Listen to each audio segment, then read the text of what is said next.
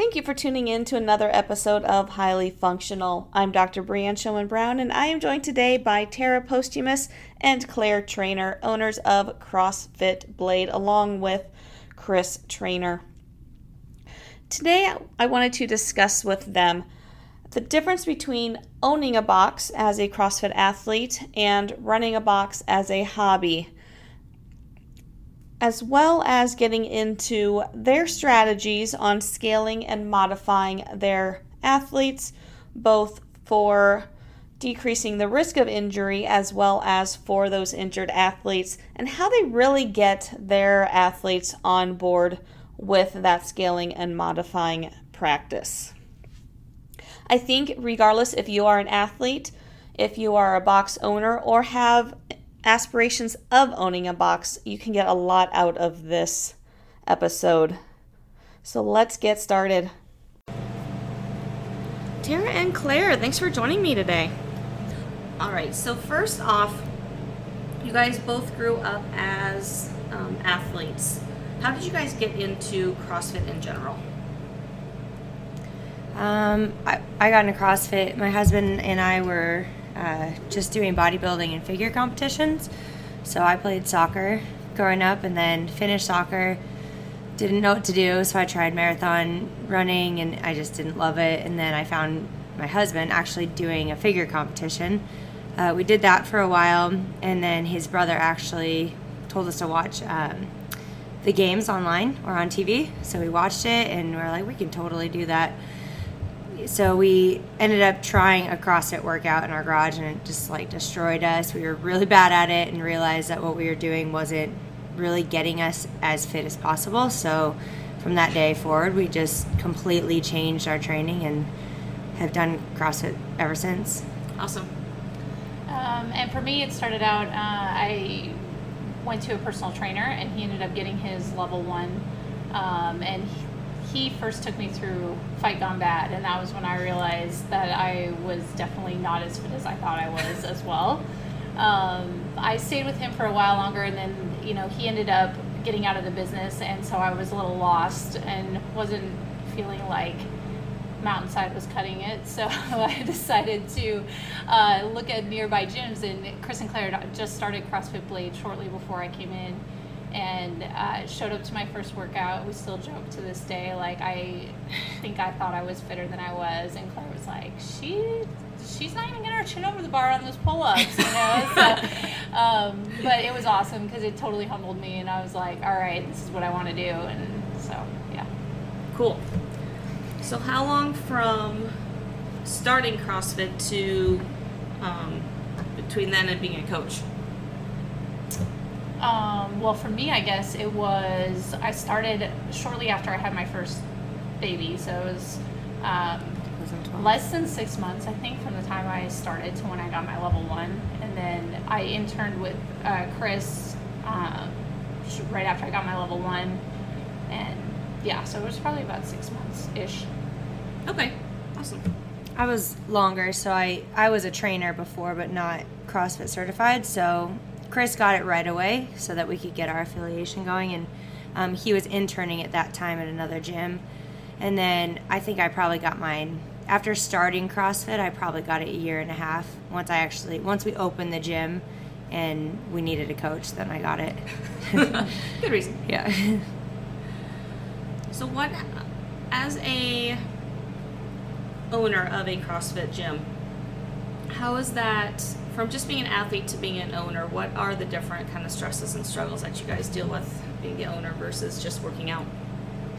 I know that's a loaded question. Well, yeah, I think Claire can probably speak to that more, because for me, CrossFit is a lot more being fit for life. I'll do a local competition maybe once a year, twice a year at most, but Claire's really competed at a high level and also been an owner of a gym. So I think at different times in our life, for different reasons, we just have to depend on each other a lot, but she can probably speak more to her balance at certain times of the year, having to try to train a lot versus, working. Yeah, it is different, but watching Terra manage what she manages and still be an athlete, because she never just does the workout and not want to get better. Like, you know, you always are trying to get better. So trying to find balance and watching her try to find balance it's hard. And thankfully, like, Chris and Terra have been more than supportive when it's my time to, like, do regionals or the open. Like, they really do make it so that I can train. When we first started, I think the first year I went to regionals, I didn't coach, like, very much at all because we actually had the last regional, so I had, like, it's way too long to train. And thankfully we did because I wasn't good at anything that was at regionals. So I had to spend 2.5 months trying to get good at these things that, you know, I had no idea. And so luckily I didn't coach that much. Then I worked a full-time job before I was full-time here, so I would work on the weekends, and I spent the week training. And then after that, when I started here full-time and quit that job, I coached a lot more, but anytime it was like open season or regionals, like, they'll pick up classes for me when I need to just train, and they've always been good about that. But I always feel terrible doing that, and so as soon as it's over, I, like, try to get, you know, give as much as I can back. But it is hard. Like, I say they cover my classes so I can train. I really don't get to train that much. You know, it's like 2 hours. And that is a long time for a lot of people, but not when your goal is to try to go to the games. Like, you need hours, and you need it every day, and it includes, like, sleep, your nutrition, recovery, and you just don't get that. So it's like, show up, warm up, do your workout, quick cool down, and then you either go sit in the office and get to work, or you go coach. So it's a really hard balance, but, you know, for me, like, getting to regionals is the goal, and I want to perform well. So, like, I'm happy with it. I'm realistic for what my expectations should be when I get there based on what I do prior to going to regionals. So, yeah, it's different now, but, like, local competition, stuff like that, nothing changes. You know, we can go to a local comp doing a 1 hour a day CrossFit class and be completely prepared. So, yeah, it's a little different depending on the level of the competition. Now, being a box owner, I know a lot of people get into it thinking, I love CrossFit, this is just going to be fun to do. How do you separate it from, or how, like, what's been kind of your strategy to really make it a business versus just kind of a hobby that they get into? I'll let Terra do that one. Well, you know, I mean, yes, it is a business, and you have to look at it that way, and I think that is a mistake, that there are quite a few that make that mistake. But for us, you know, our mission statement is clear. People are our priority, fitness is our method. And so everything we do, we always ask ourselves that. So sometimes that doesn't mean making the best business decision. However, if in the long run it's going to be better for the people, it will be better for the business. So, yeah, like, it's not a situation where we just coach whatever. We have people with responsibilities. Like, before I left here, I was just building out one of my coaches' review forms and all that kind of stuff. And we run it like, you know, any other business would run a business. We aren't just show up, figure out what the workout is, you know, and we all have our roles. Like, we don't really cross over a ton, so it works really well. And that's what, like, a good partnership needs to have that. Like, my job, and I know that, is the business side of things. So I don't go to Chris and be like, hey, I don't know about what you programmed today. Like, is that a good idea? Like, that's his realm, and I trust him 100%. And, you know, he does the same with me. And Claire, she's like the front, where she manages all the events, all of our, you know, we do a ton of community things at our gym, because that's what really makes your business thrive. So she does all the anniversary parties, Christmas parties, the cactus games. She was, you know, like, any sort of event that way. And so I just play a small support role for her on that, and that's her thing. And then there's certain things with me that I'm like, hey, on the business side, she plays a support role for me. So we're just really, like, balanced that way, and that's how we run our business. Awesome.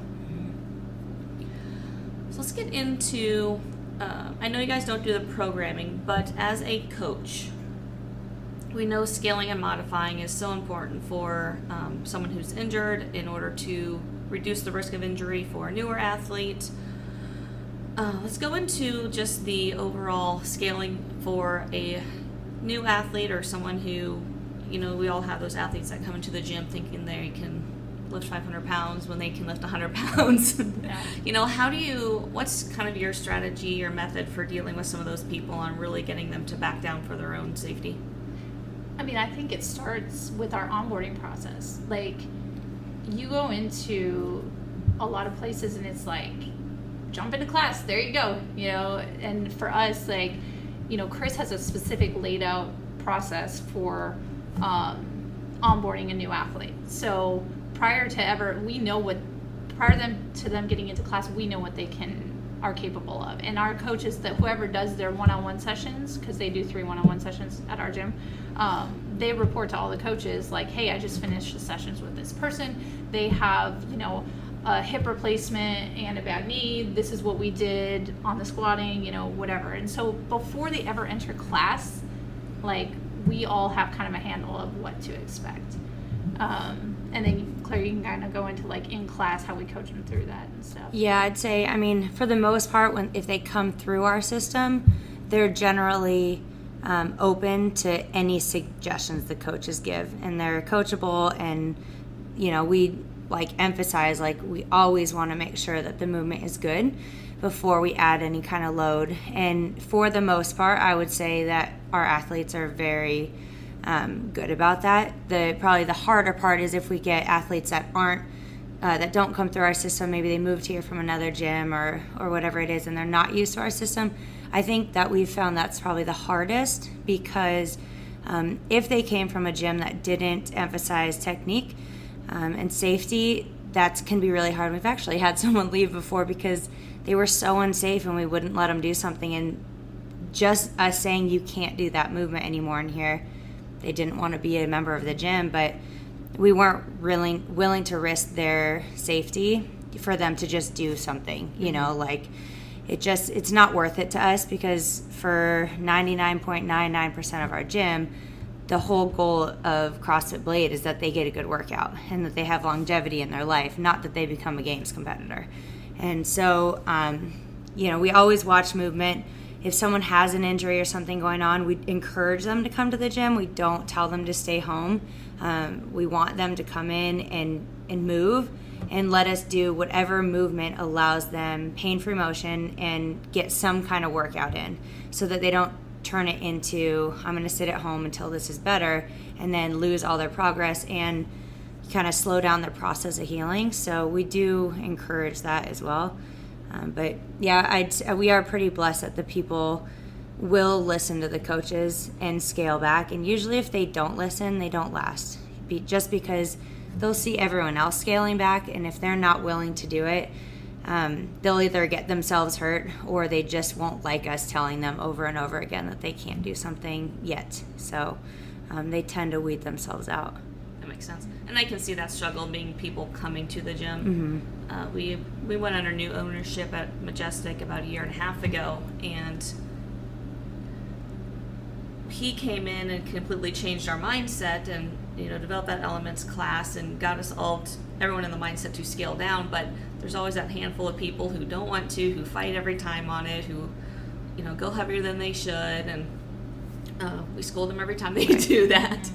But so I can definitely see it being the ones that come from somewhere else who haven't gone through your system, right? Have those issues. I'm not saying everyone's perfect. There's still the stubborn, but they usually will learn because something happens. Mm-hmm. They're aching the next day, or something didn't feel good, or they didn't do, they didn't feel the way the workout was supposed to feel. And Chris does a good job of saying, this is how this workout is supposed to feel. This is the time to I want it done. And if it doesn't happen, it's like, well, we don't need to tell them that. The workout told them that, mm-hmm. Hey, you should have backed off, you know? So, that happens too. And from a coaching standpoint, we have a coaches meeting every other week. So we're in contact with our coaches all the time, not just through Facebook and sending messages, but, it's see something, say something. And, if we see each other not saying something at the coaches meetings, it gets brought up. That's something that, it can be intimidating sometimes when you know somebody doesn't want to listen to you, to keep hounding something, but it's just the way we do it. See something, say something, you know. Awesome.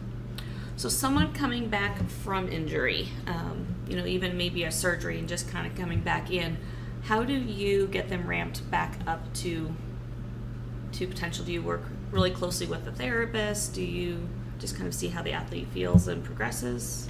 I mean, I guess that's always the first question is, what does your doctor say? Are you going through physical therapy? What do they say? You know, and you work off of first that direction because they're the professionals, you know. And so then from there, you know, we'll usually end up like not avoiding. It depends on what, you know, what area and what the severity of the injury was or whatever. But we don't always just, okay, what, your shoulder hurts, let's just not ever use your shoulder. It's like, okay, well, maybe we need to do crossover symmetry. Maybe you're not going to be doing heavy jerks today, but, you know, like, let's do some crossover symmetry. Let's do some bodybuilding. Dumbbells are one of the greatest things that CrossFit added to the Open a few years ago, you know, because they're very good for getting, you know, strength back in certain areas. So do you guys do much, either programming wise or encouraging wise, doing accessory work, mobility work, that sort of thing for the athletes? Yeah, one of the things that we changed this year, so my husband Chris is, I mean, we're really biased, but he's incredible. Like, he's an incredible programmer, and he always has been. But one of the things that we did, and this was a huge change, and we all talked about it and kind of voted on it if we wanted to make the changes. We used to do a lot more periodization for strength training, and it was great. We had great results, and it worked for us. But one thing, you know, we've had members with us for 6 years now, and it's been amazing, but we also are all getting older. And so getting that 1 rep max heavy lift at the end of a series is great, but it's not always the goal compared to some of the other stuff, and staying really healthy and feeling good. So one of the things that we changed, because people don't do the mobility when your class is a full hour long, and we say, hey, do this mobility, do this, you know, prehab, it doesn't happen. So we decided to change our programming so that we turn the class to include a really good warm-up that either will have some kind of bodybuilding in it, some kind of prehab, to get their joints warm and ready, and then allow time at the end to do a cool down. And he'll usually put a cool down in there and say exactly what to do, make sure they get on the bike depending on how long the workout is. And it's been amazing. Like, people are still hitting PRs without having, you know, a series to follow, and they're getting fitter, they're getting faster.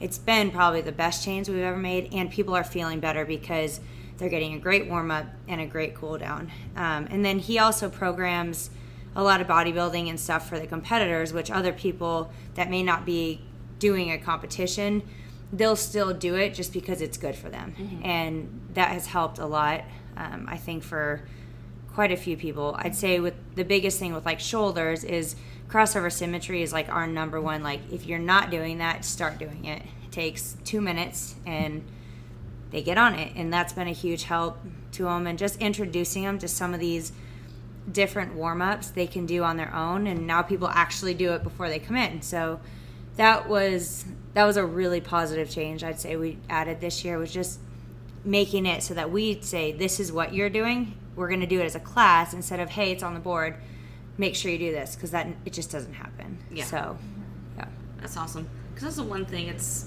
you know, not that I hate social media or Instagram by any means, but you see the elite level athletes posting all their amazing workouts, and you don't see that behind the scenes stuff. And so many athletes don't realize, I have to do this in order to, you know, to perform. Mm-hmm. And so I love that you guys are programming it and just kind of forcing people to do it.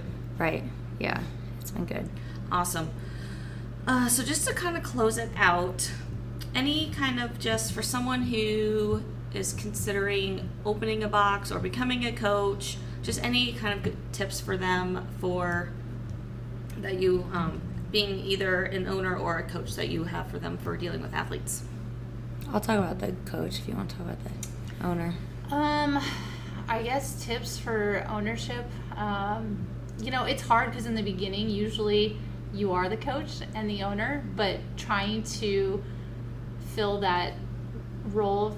Somebody, either if you know you're not great at business, like find somebody that is, or if you know you're pretty good at business and maybe not as great at coaching, find somebody that is. And really, like, you can only do it yourself for so long. So finding somebody and being able to be honest with yourself of what your strengths are, and building a team that's gonna, you know, fill in the gaps. So yeah, that's good.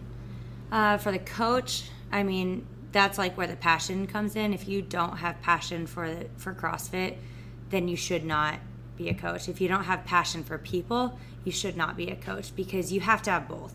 If you can't have a good rapport with your people, no matter how good of a coach you are, you will not get them to do what you want them to do. But if they trust you, and you know, you can, you know, Chris always tells us in our meetings, like, I want you to have a relationship with the members so that you can walk up to them and you can know their kids' names and their birthdays and just like know everything about them, because then those people will trust what you say. And that's how they get them to the next level. When they're afraid to go up and weight when they can, if they trust you, they'll do it. But if they don't trust you, then you're always going to be kind of pulling on teeth. And so having passion for the sport of CrossFit and having passion for people is crucial, because it doesn't matter how much education you have if you don't have those things. Awesome. Well, thank you guys so much for your time today. I really appreciate you talking to me. thanks for having us. Thanks for having us. Thank you for tuning in to another episode of Highly Functional. Show notes can be found at highlyfunctional.org. And if you enjoyed this episode, I would appreciate if you would go onto iTunes and give me a 5-star rating and review, as well as share this on social media with all your friends and followers. Until next time, go out and be highly functional.